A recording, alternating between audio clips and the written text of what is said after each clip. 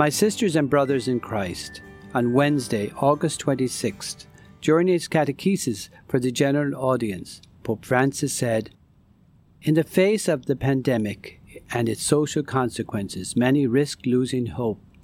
In this time of uncertainty and anguish, I invite everyone to welcome the gift of hope that comes from Christ and Christ alone. It is He who helps us navigate the tumultuous waters of sickness, death, and injustice, which do not have the last word over our final destination. If it is true that no one can save themselves on their own, our needs, our longing for hope, must give way to prayer." Yes, we are called to pray. In prayer, we are able to offer hope through forgiveness. The Eucharist is the source of all forgiveness. After we receive, we are nourished at the table of the Lord. We are called as His disciples to go forth and bring forgiveness to our brothers and sisters. If we cultivate forgiveness, we will find an infinite store waiting for us when we meet God. For could anyone nourish anger against another and expect healing from the Lord?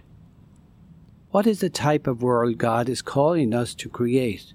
It is a world through, with, and in God. Can we honestly say that this is the world in which we live? How often are we distracted by the profane instead of recognizing the sacredness of each moment? God crowns us with mercy and compassion and asks us to do the same for others. God's benefits are sources of blessing and gratitude. When we are deeply aware of all that we have received, then we are joyous and go forth to love and serve the Lord. Each one of us is not alone. We're already in the company because God is with us. We are called to support the lives of others and with them the entire world. On September 13th, we celebrate our senior priests who have cared for our souls and the souls of so many for years. There are 67 retired priests in the diocese. They represent 48% of the diocesan priests serving in the Diocese of Orlando.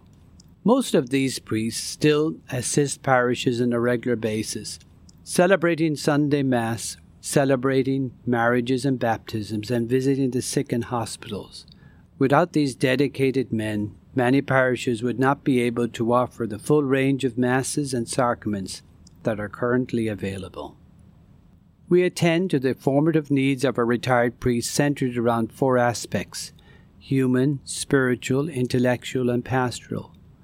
We annually provide financial support for these grace-filled men through our outreach assisting with health care, nursing care, Advent and Lenten gatherings, convocations, Aging with Grace retreats, prayer services, safe environment certification, and celebration of jubilarians.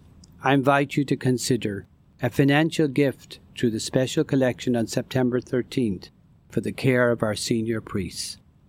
On September 11th, we remembered with prayerful gratitude those first responders who died as they assisted the injured and dying after the terrorist attack on our country.